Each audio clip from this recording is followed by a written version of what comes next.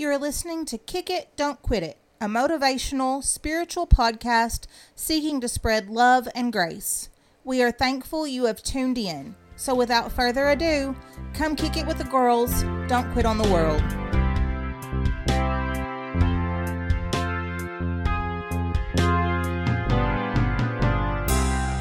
Hey guys, it's Megan with Kick It, Don't Quit It again. I've got Aaron and Holly with me here. Hello. Hey guys.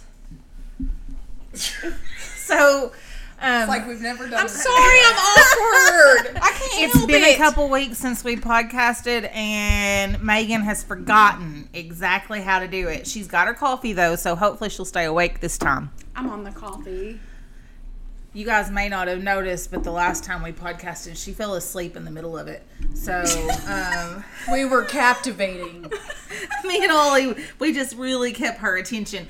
We normally record on a Friday night, and something had come up, and we weren't able to. So the only time to fit it in was on a Sunday afternoon after church. That's my nap time. That is Megan's nap time. And if she doesn't get a nap, she doesn't stay awake. So yeah, so we don't podcast on Sunday afternoons anymore. Well, and it's funny that you say that, Aaron, because today we're talking about showing up our authentic self. So that is my authenticity at its finest. I'm getting a nap after church, baby. Yeah. Yeah, She's going. I almost made a not politically correct joke. I want to hear it now. After the podcast, we'll have to remember. Oh goodness. So Holly, what does being your authentic self? What does that mean to you?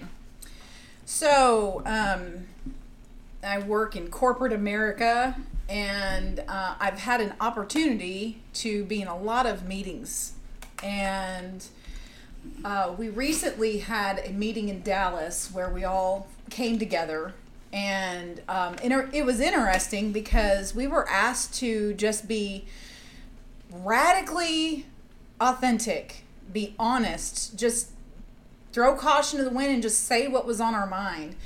We got so much done because we stopped worrying about just being soft, and we stopped worrying about hurting other people's feelings, and we just said what was the truth. And I think and we admitted to mistakes that we made. Right. I think when we admit to mistakes that we made and we just relax and we stop trying to patty cake and powder people's butts, then we get things done quicker. Right.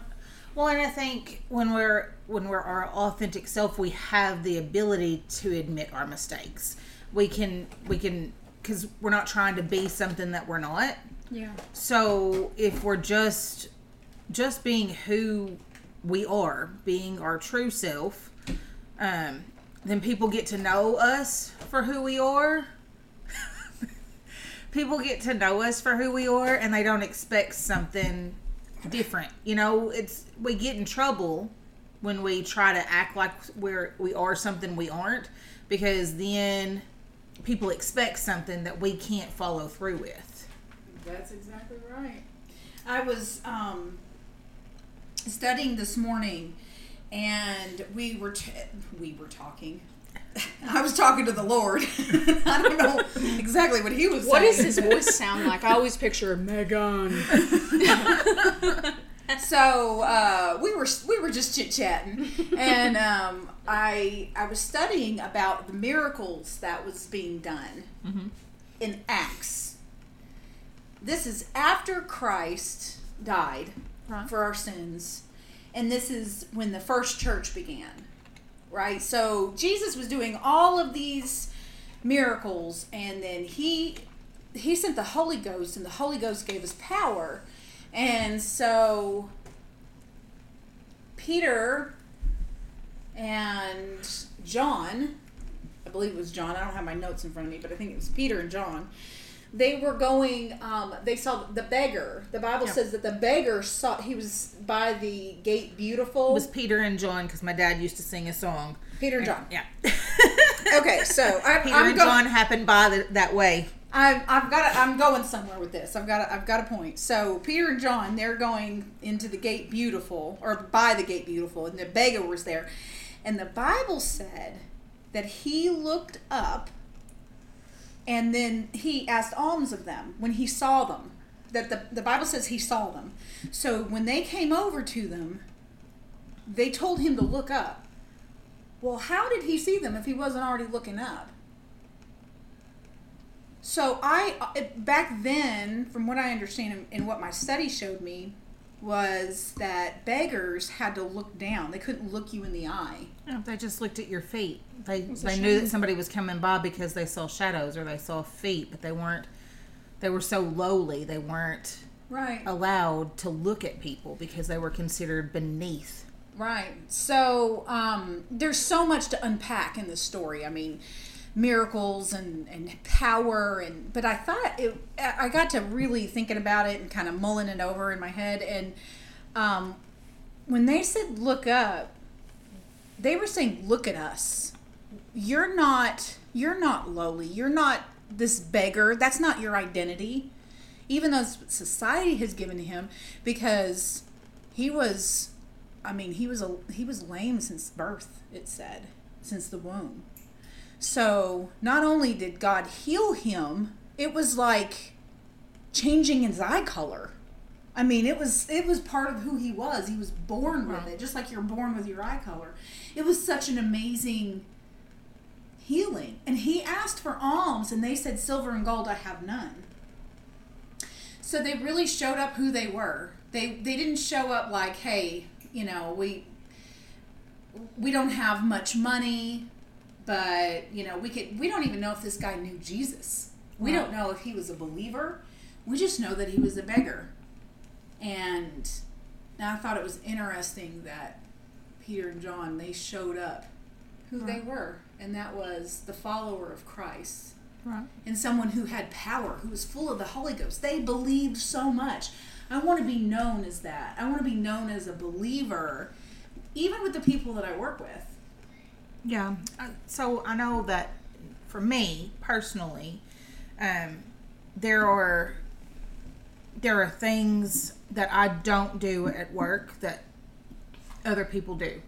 And there are things that are said and that kind of thing that I don't participate in. And for the most part, we've had new people come in and they'll talk a certain way, and I've had people respond, "Oh, we don't talk like that in Aaron's office. Oh, shh, watch your mouth. Aaron doesn't talk like that. We respect that." And so, and I've never come out and said, "No, you can't say that in my office. No, you can't talk that way in my office. No, you can't act that way in my office." But I don't have to. Because who I am and how I carry myself and how I act shows that, reflects that. And people automatically understand that. I was the same way in high school. I was a pastor's daughter. So there was things I didn't do. I didn't go to parties. I didn't drink. I didn't do drugs. I know that there are some pastors' kids that are out there that do, because they always say the pastor's kids are the wild kids. Well, I wasn't.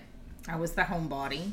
I preferred to be at my house with my mom and my sister. Well, mainly my mom, because me and my sister didn't always get along when we were kids.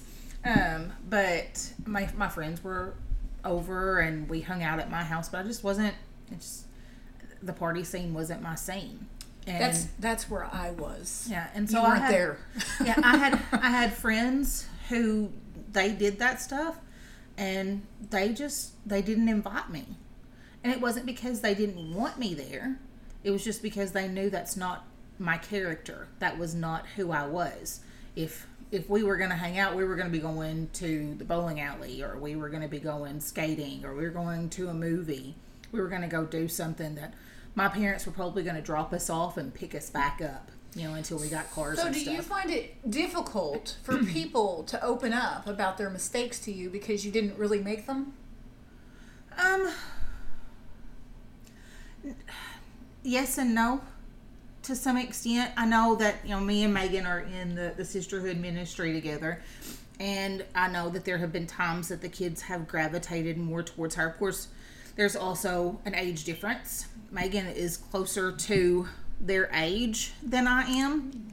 I'm closer to their mom's age than to their age. And so I do know that they have gravitated to Megan some when it comes to things like that, because she did go through that. And so sometimes it's easier to talk to somebody who's been there and done that, because I can tell you what the Bible says. I can talk to you about, where Christ would be leading you towards, but to speak from experience, I don't have. I have experience with other things, but I don't have experience with the party lifestyle. It was never anything that really I was interested in. I never was, I feel like I'm missing out because I'm not out drinking with my friends, or I'm not out doing drugs. That was never anything that appealed to me. So my whole life I've struggled to show up as my authentic self, because I've been a part of the drinking scene, the drug scene. I've done everything. I've done it all. I've done it young, and I've done it all. There's not many things I haven't done. There are a few, but there's not many. And even looking back to that season of my life, I still wasn't my authentic self. And so I really feel like, I've been in church. This is 8 years. Next year will be 9 years I've been in church. 2024 will be my 9th year in church. I've been in church for 8 years, and if I'm being 100% honest, I really think I'm just now really finding out who I am. Truly. And there are times I've still seen you. To be honest, this past Monday night at Bible study, I saw you shrink.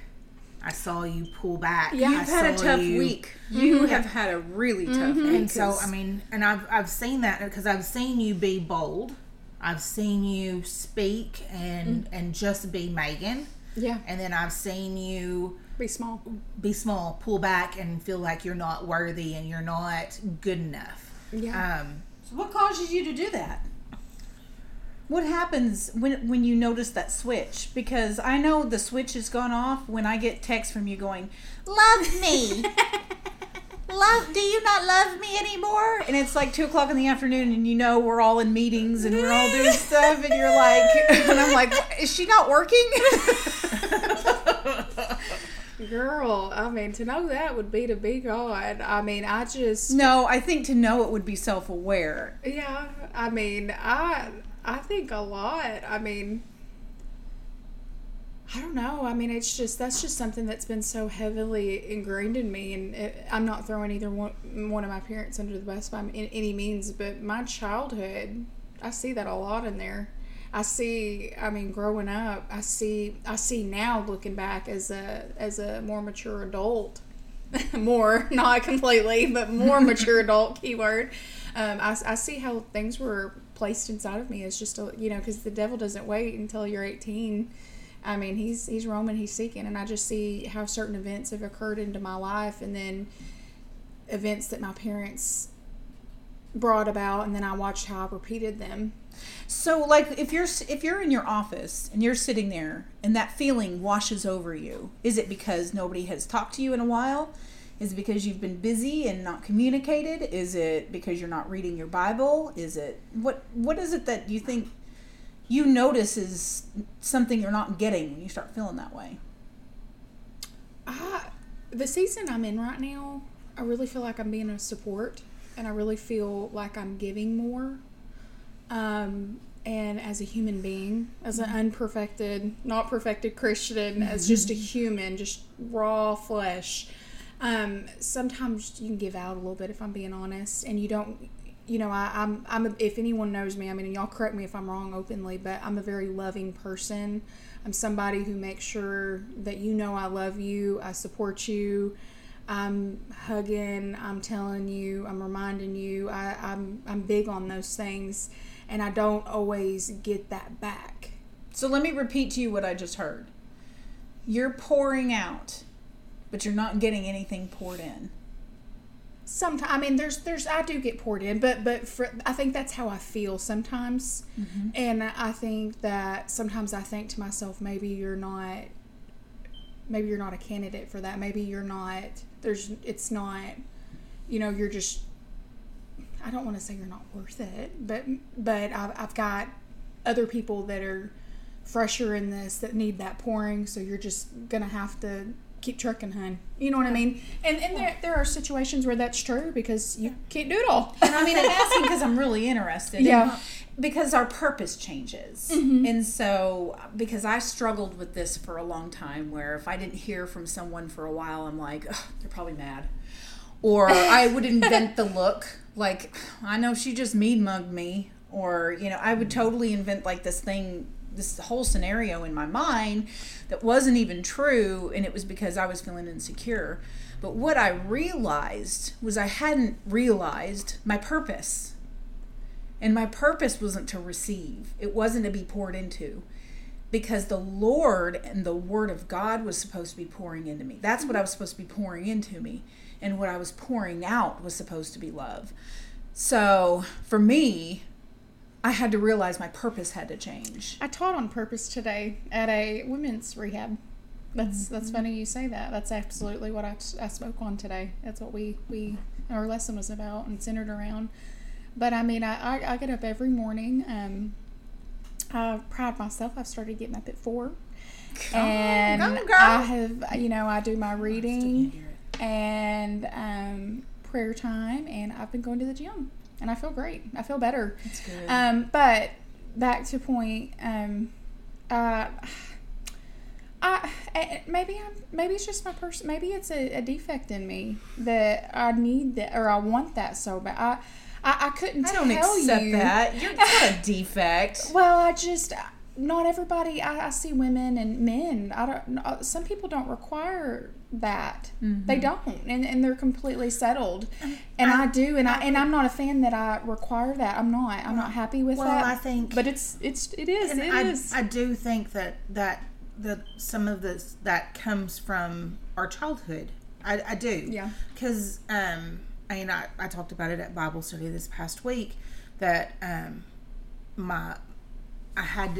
growing up, I was always taught that I had to be a certain way, that I had to project myself a certain way because I was the pastor's daughter, and I was the oldest pastor's daughter. So I had to portray who I was supposed to be, and give my sister an example of who to be because I was the oldest.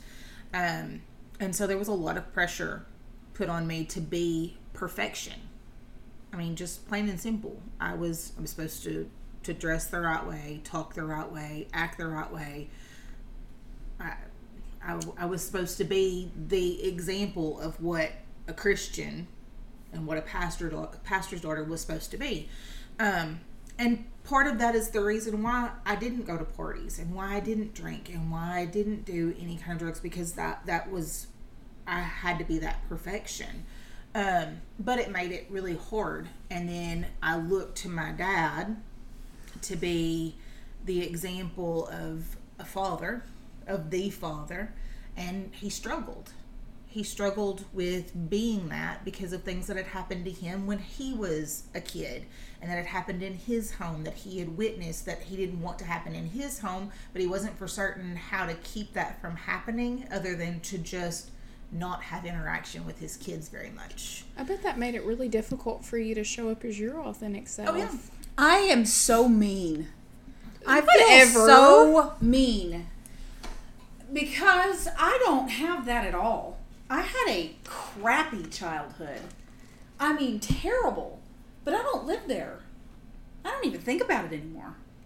I forget that I had a crappy childhood until somebody starts talking about their crappy childhood and how that's affecting them as an adult. And I'm like, that stinks. That don't affect me. I just don't have it. And I wish that was me. I think a lot of what happened to me, I love my father, but it really created a huge void in my heart. It did. Well, my father was in prison, went to prison for what he did to us. Yeah. And I mean, I would say it made me who I am today, but I mean, who I am is so far removed from that. I just chose to be different. I chose to shut my mouth, stop being offended, read my word, and try to imitate what Jesus wants me to be, and just love people. And I want to forgive and not hold it against people. I want to give without expectation of anything in return. I want to do all the things that Christ has called me to do, to love, care for, and I just, I can't do that if I hold on to that person that I was, because who I was angry, bitter, insecure. I don't identify with that person anymore. My identity now, if I was to say, like, you know, what do you think of yourself? Like, what, if your purpose, if I was to say what my purpose is at this moment, my purpose is to be a servant. That's plain and simple. I mean, that's my heart, because a servant's heart loves people. A servant's heart wants others to do just as good, if not better than them. A servant's heart is to see people touched, healed, restored, delivered, and to give them a place of home. And that's my heart. And that's what you do. And that's what I do. But I will say, not just a couple weeks ago, I had a really rough week. My servant's heart was tasked to the max. I had a son who was getting married, who all week long all I was thinking about was, okay, what do I have to do Friday and Saturday to make sure that this wedding goes off without a hitch, that they are able to have the best day. So they can get hitched. Where they can get hitched. Where they don't have to worry about anything. Where they can come in, they can get their hair done, they can change their clothes, they can take their pictures, and they don't have to worry about anything for that day. As little as possible. So that was my thought process starting on that Sunday. That's a lot of pressure. A lot of pressure. But a lot of pressure I've put on myself. You know, I knew I had all the stuff that I needed to have, but it was just like, when you have multiple moving parts, when you have multiple families coming together, putting things together, you're like, okay, I know what my vision is. What is their vision? And are they going to coincide the way that they need to make this go off without a hitch? So that was Sunday.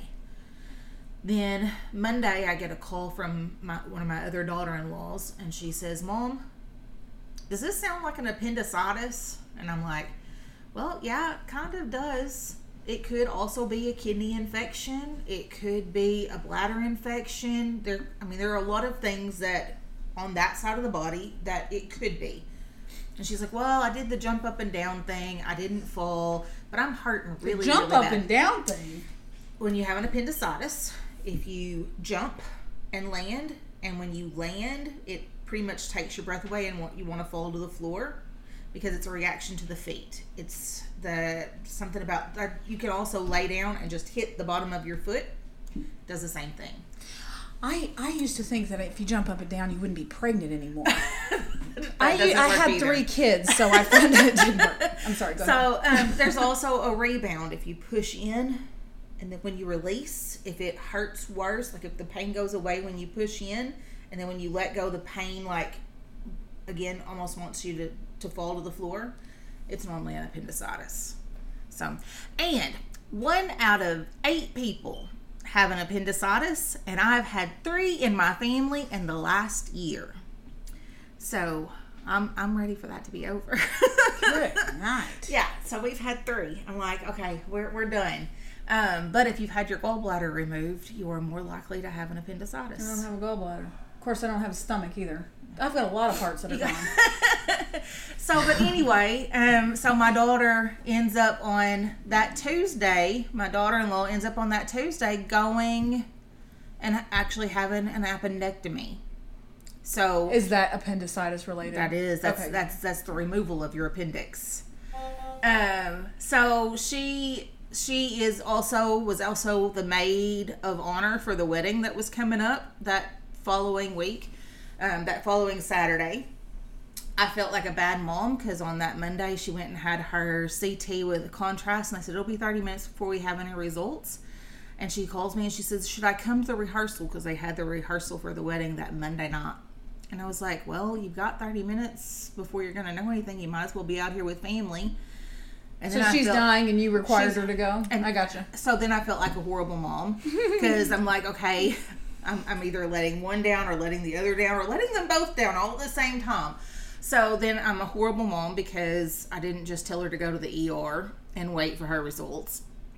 Then we had a funeral at our church. I'm over the hospitality team. It was during the week, so I took off a day. I was at the funeral. I took a day off so that I could make sure that the food and everything was good for the family. That was so kind. Thank you very much. You're welcome.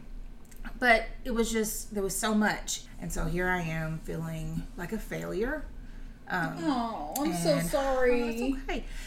I was feeling like a failure. I was feeling like a horrible person. Like I couldn't do anything right in the middle of trying to do everything right. And then I get a text from Sister Reba. And she was just, I just want to let you know how appreciative I am of you and all the things that you do. And I told my mom, I said, this is what God is. This is what love is. Because in the middle of everything, she doesn't know anything else that's going on. She just reached out. She just sent a text. I feel like such a dirtbag now. I never reached out to you. And I even thought to myself, I need to thank her. She did so much and such a good job. I texted you that week and You asked you if did. you I still didn't loved text me. you. I'm letting you now. She said, "Do you still love me?" But the thing is I said Sister Reba, but there was multiple people that week who reached out to me and just told me that I was doing an amazing job, that they loved me. I did tell you that too. Yeah, ask me, yes. In the midst of, do you still love me? So, I mean, there are times when we are in our purpose. Now, I know, like, at this moment, I am in my purpose. I am doing what God has asked me to do. I know that there are things that are coming because He keeps telling me there's something coming down the pike. I need you to be prepared for this because there are things that are about to happen that I'm calling you into. I don't know what those are yet. I know that there are things, but I know I'm walking in my purpose. Because I'm walking in my purpose, there are things that attack me because they don't want me to walk in my purpose. No. I swear you went with me today whenever I told on this. And Well, so, I have a story about something that happened at the funeral that will make you laugh. It probably wasn't laughable at the time, It is but now. it's certainly worth telling. So while you were dealing with all of that, I was at the funeral. yeah, There's a person I in my- only stayed 15 minutes, and I came in after and left before anything else happened. So this is my family. And I apologize to anybody who recognizes my voice. But, so, my brother-in-law passes away. And he's been sick a long time. And him and my sister divorced. And my niece became his power of attorney. And so he had some property in this area that had been in his family for a long time, and also had a life insurance policy, which he never took my sister's name off of, and he never took my sister's name off of the property. So he passes away. So guess who gets everything? My sister. Well, my sister had when they had split up, she had left him in a not very good way. There was some big mistakes made. So that's the backstory. So he has some sisters. And they don't care for her a whole lot. One in particular really doesn't. She had really done a lot to cause some issues with my niece. My niece is young. She's 23. She's a baby. But she's doing everything she can to care for everything. I mean, just working so hard in the process of buying her first home and She's taking care of all of the arrangements. She's taking care of her family. She's in a new marriage. I mean, this kid's extraordinary. And the whole time, this aunt, the sister of my brother-in-law, is just raising Cain. So my niece says, I don't want her there while I'm there because she's just going to cause trouble. So we all go in. The family goes in first. And my niece is just up there just travailing at the casket. He had said he wanted to be cremated. Well, the sisters did not want him cremated. But this was his wish. And it's not something that my niece even wanted to do, but it was what he wanted. So she's up there just travailing. I'm standing back by the double doors. The funeral director says, we're not going to let anybody else in. So here comes his sister. I can hear her come in the back door. And he's not letting her through. I can hear her yapping. Yap, yap, yap, yap, yap, yap, and I can't make out everything. But just, every other word or something. And I'm looking at my husband going, ooh, it's fixing to get hot. And then our assistant pastor comes in. And I hear her say, that's the pastor. She is hot to trot. And then I hear her say, I've got a concealed carry weapon.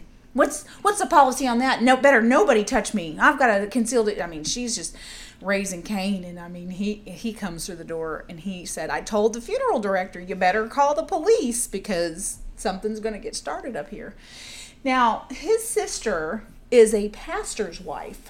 They run a church, and so I'm like, I can't. I don't know about other churches, but if our pastor's wife was behaving this way, I don't even know what would happen. Our pastor would take her out. Yeah. So anyway, that's a side point, but he would not allow it. No. So okay. So anyway, we all go in a side room where family is, so that my brother-in-law's sisters can come in and see him and pay their respects and spend some time with him.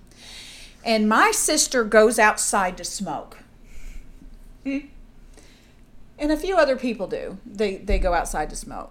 And so I'm in there with my niece, and she gets up to go get a drink of water, and she comes back in and she says, oh my gosh, Aunt Holly, you got to go out there. Aunt so-and-so Aunt Watermelon is killing Mom. You got to get out there. And so I run out. And of course, I get behind every single person who's moving like a snail. And I'm like pushing people over. And I get out there, and all I see is a wad of hair floating in the breeze. Come to find out, she wasn't killing Aunt Watermelon. So Aunt Watermelon goes out there, and she puts her finger in my sister's face and hauls off and slaps her square in the face. These women are in their 50s. Slaps her right in her face. And then my sister grabs her by the hair of the head and rips half of her hair out. And the assistant pastor looks over. Well, my son grabs a hold of one, and another person grabs a hold of the other, separates them. The pastor goes out, or assistant pastor goes out there, and he looks at the funeral director, and the funeral director is frantically calling 911 after he told him earlier, you better call the police. And the guy had said, let me handle it. I got this. And he said, well, he didn't have it. So anyway, we were dealing with Jerry Springer show while you were going through that. I can't even believe it. It was like a circus. Oh my goodness.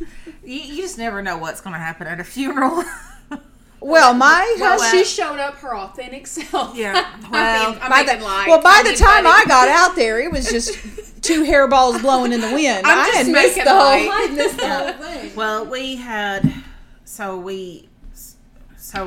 both sets of kids who got married have two sets of parents. Both of them come from split homes, and I was crossing my fingers and toes and legs and arms and all that stuff that there wouldn't be any drama at the wedding between any of the... It went beautifully. It went beautifully.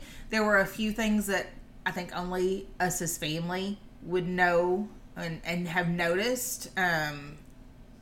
But for the most part, everything was good. Everything was fine. He's wheezing. And so, but I mean, it was gorgeous. I mean, it was a gorgeous wedding. It was a gorgeous day. We had it outside. It was like 70 degrees outside with the sun right on your back. And so, I mean, it was perfect. It was absolutely perfect. It was a perfect day for a wedding. It was a perfect wedding. Their vows, they said their own vows, and they made me cry. Well, your son-in-law's mom wore her hair for 3 days. She said, because I did hair that day, and she said, I don't know what I got to do to pay you to get you to do this again. It's her profile picture on Facebook. Yeah. She loves it, girl. She said, I've had my hair, I haven't taken my hair down. I'm living for this. Hey, if you can get a hairstyle to stay for 3 days. She's living for it. And a run in there, and it was pile high. That is funny. Oh, goodness. So, well, back to authentic self. I mean, that is, it's family. It's, you deal with that stuff. I mean, if you walk around just being picture perfect Christian, it's so hard to live up to that. I just don't have time for all that. If you want someone to love you, that's going to be me. I think for a long time, I saw people that I admired. I admired their walk, and there's nothing wrong with admiring, by the way. But I admired these women and men that I saw in our church and even outside of our church, special speakers and just people that I really admired. And I tried to mimic, and not in a facetious way or an ugly way, but because I admired so much, I thought to myself, if I could just be like that. You know, they're so intelligent, so their heart's so beautiful, and they're just such a great Christian. Mm-hmm. I kind of got lost in that for a while, trying to be somebody that God didn't call me to be. Well, the thing is if you're trying to be somebody that you see once every 6 months, and it's on a Sunday when they're standing behind a pulpit, being the best version of them that they could ever be, you're never going to live up to that, because you can't be the best version of yourself every day, all the time. There are times you're going to mess up. There are times you're not going to feel like putting the 100% effort in.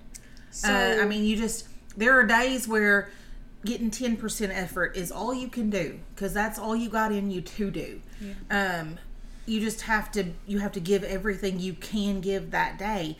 And if you're trying to live up to being that 100% all the time, you're going to fail. And then when you fail, you're going to feel like a failure, and you're not going to want to get back up, because it's like, I can't be that person. Well, that person isn't that person all the time. They don't look like that every day. They look like that for an hour in a church service. Well, and even then, it's likely I'm either going to walk out with coffee stains on my dress, or my dress tucked into my underwear, or I'm going to wear or at the old building where the wind flew. You flashed everybody. That really happened. At the wedding, the wedding, the dress I had, it was flapped over, like it had a flap, and it was a wrap dress. And I was like, as I'm walking down the aisle with my son, I'm holding my dress in one hand, because I had walked outside and the wind had just went like this. Parted the Red Seas. And luckily, the way the dress was made, the one flap pretty much stayed, and then I had a black slip on underneath it, so you weren't going to see anything anyway. But I'm like, I don't want to make anybody think they're going to get a show. So and nobody's even going to realize that I'm holding this dress. They're going to see me with my arm through my son's arm, that we're walking. They're not even going to pay attention that I'm holding onto my dress. They're probably going to think I have tissues in my hand, which I do, and it's down to my side. So I mean, well, there was Sunday before last, I was praying for somebody, and I swear I had a booger. I knew I had one in my nose, and I was just praying that they didn't see it while I was trying to pray for them until I could get to a tissue. But I was in mid prayer and I wasn't stopping, so I was praying booger and all. So that's what you're going to get. Yeah. You're going to get what you get. You don't throw a fit. But for me, that was a really hard thing to overcome, though, because I remember even when I was in the world, I fit in, but I didn't fit in. And I think I felt that same way whenever I chose the Lord and I started following Him and I started reading my Word. I actually started having a relationship with God. And I started learning about Him. I started to mimic some things I saw, and they weren't bad things. I think most of my life I've always so desperately just desired to fit in and to be enough for somebody. And if I'm being so honest, I mean, again, like I said earlier, this is year 8. I'm coming up on year 9. I think I'm just now at this point, and I hate to say that, but this is my journey. This is how it's been for me. I think I'm just now really figuring out who I am in God. And I think these last few opportunities I've had to bring the message, bring the word, I think that the change in those things, those opportunities, is been because I have figured out who I am now. Yeah. And I think I operate best when I'm just Megan. Megan's goofy. Let me tell you something I learned today. Okay, and Brother Derek probably is going to preach this, so pretend like you didn't hear it from me. Well, it is in the Bible, so it's not even my words. But Jesus showed all the emotions. All the emotions. He showed anger. He flipped over tables. He's jealous for us. He cried. He wept. You know, he was serious. He was sleepy. He was tired. He was sad. He was all of the things. But you know, the Bible never talks about him laughing. Because he will have the last laugh. Because the Bible says that the Lord will laugh at our calamity when we don't follow him. He was his authentic self through the entire Bible. And the Bible says that laughter does the heart like a medicine. Yeah, does good like a medicine. So it is a wonderful emotion. But I think it's really, like jaw-dropping that it never talks about him laughing. And I think he probably did laugh. Oh yeah, of course. With his disciples, and they had fun. If you've watched the Chosen series, it actually shows him with his disciples, and they're laughing and they're cutting up. He's my new Jesus, I'm telling you right now. Yeah, and they're laughing and they're cutting up, but the laugh that he's talking about in Revelations, it's a different kind of laugh. It's a different kind of, it's a full body. Oh, you done messed up. No. Yeah. Yeah, because he's not going to rejoice for the people that he lost. That's not what it is. It's different. It's not the same emotion. Yeah. But I think it's so important that we show up as our authentic selves, because you look at the ministry of Jesus when we were gifted with his fleshly presence here. You see the miracles that were done in 3 years. You know, just think about how many miracles, greater works you'll do. Right. So think about that for a second. Could it be that we don't see those greater works and those greater outpourings and those greater ministries that are truly impactful, and they don't just appear to be, but they're actually being the hands and feet because we're not our authentic selves? Think about this. This is I studied this morning, but so Peter and John healed that man. They said, get up and walk, right? Their faith healed him. Yeah. So faith can come by the minister. Or, miracles can come by the minister. And then also the Bible talks about the faith of the person's faith. Like the woman with the issue of blood. Her faith brought her healing. So we have our faith that brings miracles. We have the minister's faith that brings miracles. And then we have the faith of the people around us. Right? Because the Bible talks about... Where 2 or 3 are gathered together, and to bring your needs before the elders of the church. Yes, it talks about all kinds of different miracles that are happening. So what if we go to church and the man of God has faith that the miracle is going to come, and we have faith that the miracle is going to come, and you have faith that the miracle is going to come? There's nothing in the world that can stop God from from moving in that kind of atmosphere of faith. That is what you can't help but bring miracles from that. Because they didn't say, well, you know what, if you do this, you may get a miracle, so step out. No, they say get up and walk because they believed. And I think now we look at that and when we think of miracles, we think of somebody being healed. They walk in, they have a broken foot, they walk out and the foot's healed. Brother Keith this week, where he went for the heart cath, and they had said he had some kind of blockage. Then they do the heart cath and they said your arteries are fine. They look like 18-year-olds.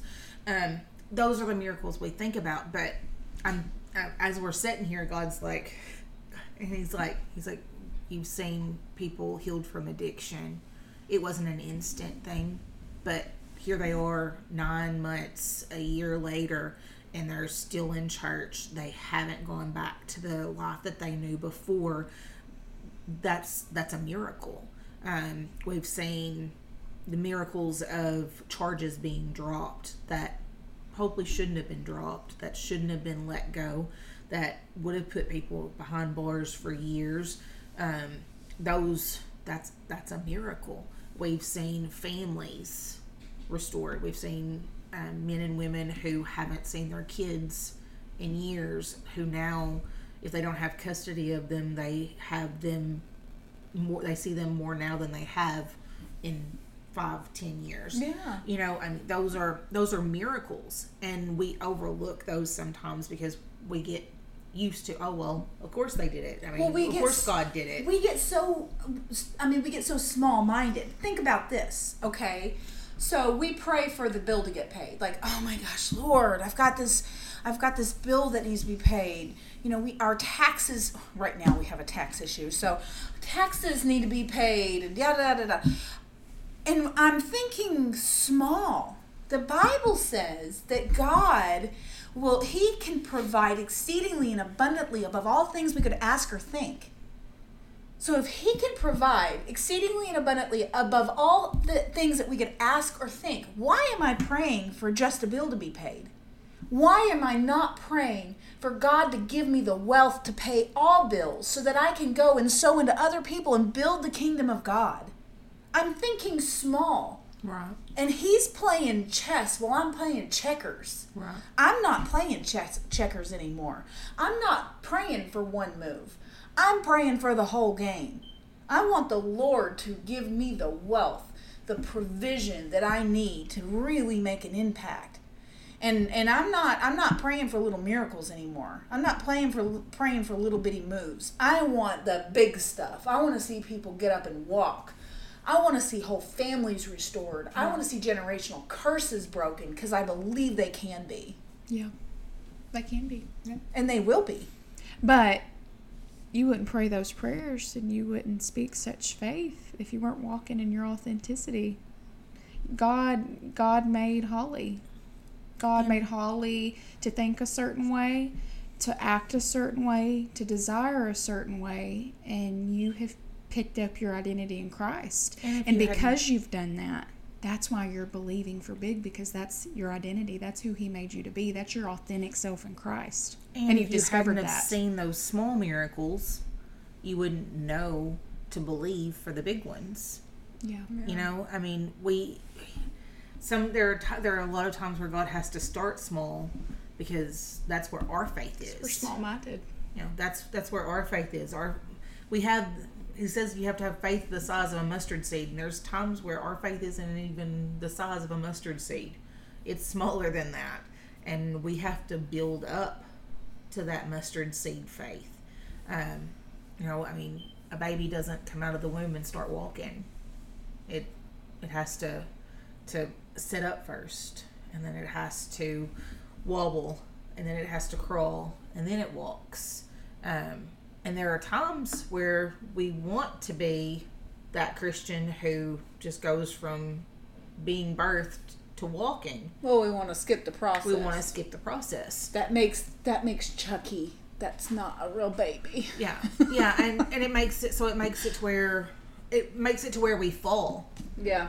Because we want to skip the process. We want to skip learning how to sit up and learning how to crawl and then pulling up to things and walking around things. We want to skip that whole process, and then we fall and we get hurt because we fell because we didn't have the strength we needed to be able to walk yet. And so many times in that process of learning to walk, when we fall, we don't get back up. We're not willing to open the door to be sharpened. I mean, there's been... It's painful. It is painful. Nobody wants to hear that they're being dumb. Nobody wants to hear that you're making goofy decisions and you're... Tell me how this is my fault. Tell me how this is my fault. That really happened. So I'm at work, and I mean, I'm all in my feels all the time. And I am operating from ego. Mm-hmm. That's the problem. I spent years operating from ego. I was a good salesperson. So, I still am a good salesperson. But because that was my identity and everybody owed me something, I was impossible to be around. So, somebody did me wrong, and I go in and I sit down and I tell my boss, who is now my pastor, tell me how this is my fault. And I mean, he still uses it in messages today. That's been 19 years ago. And I've grown since then because I've had lots of meetings where he said, you are not showing up right. That's not who you've been called to be. And that's not who I am anymore. Right. And now I know why it's my fault. Yeah. Well, I use that exact same phrase when God was getting on to me.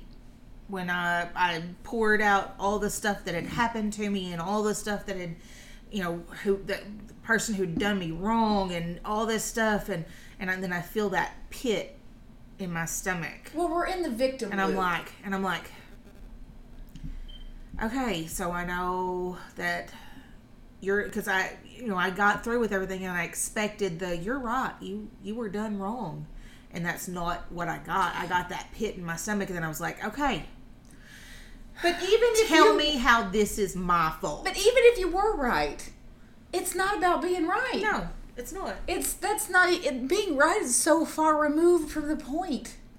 Right. Because there's times where we get hurt and we are right. We are right. But it doesn't even matter. What matters is how we deal with it and how we interact with that person. There's people we go to church. Yeah, there's people we go to church with right now who still treat me salty. Yeah. That's every church. Years later. But you know what? It doesn't matter. No. It's so small, it's the size of mouse poop. Yeah. But maybe you're called to authentically be their teacher. Well, because I learned how to stop being a rear end whenever I kept being rear end folks and they weren't being it back. Mm-hmm. And then instead of focusing on their hateful behavior, their response to me, I actually was able to I was actually able to notice my behavior first and foremost. Yeah. And just to kind of wind up just a hair, I wanted to say, we're talking about being our authentic selves, and y'all were talking about, believing and doing all these things and sometimes not knowing. Well, I think it's important equally to operate who you're called to be, but there's times I just don't have the answer. There's times that I know what to do. I'm not there yet. And there's times that growth has to be had. And I think if we're our authentic selves, we can't be scared to say, I don't know the answer. I don't know the answer to that. I'm not there yet. I've got more pruning to do. I've got, I think that we have to be real with who we are, where we're at, where we start and where God starts, Well, that's like to go back to the very beginning when Sister Holly asked me, do you find that people don't come to you and ask you questions about that because you don't have experience with that? Do you find that people don't come to you and ask you or a question about that because you don't know about partying and you don't know about drugs and alcohol and that kind of thing? If somebody does come to me, I have to be willing to push them or direct them to another person. Because if I don't have the words to say, if I don't have the knowledge, because that wasn't my past, that wasn't something I've gone through, I have to be willing to say, I don't have that answer, but I do know somebody who went through something similar. If it's okay, can I get you with that person? So many times, especially work, and I know a lot of times with work, people don't want to admit that they don't have the answer, because it makes them look like they're not important because they don't have the answer. Hey, I'll tell you, I flat out, I don't even know where the address of that is. I don't even know what that means. But I think we do ourselves a disservice. We do other people a disservice. We do our job a disservice when we aren't honest about our knowledge and our talents. So, I mean, that's how I feel about that. Man. She said that's how I feel about that. That's what I got to say about that. That's all I got to say about that. That's what I got to say about Hilarious. that. Well, I think we're going to end on that note. Authentic self. I mean, I think it's important in the day we're in. Before we close this out, I just want to note that we need you to be your authentic self. God needs you to be your authentic self in Him, because He did create you for a purpose. He put gifts inside of you, talents, love, mercy that's not of this world, and that needs to be birthed. And so we need to walk through this life being who we're called to be in Christ, because that's when revival hits, and that's when people like me who were so lost get touched. We're going to end on that. Authentic self. Okay. Don't forget, you can catch us at Apple Podcast. You can get us on Spotify, YouTube, Instagram, Kick It, Don't Quit It. And then our Gmail account, kickdontquitpod @gmail.com. Megan is over here shooting spider webs from her spidey fingers. We love you guys. Y'all be blessed. Authentic.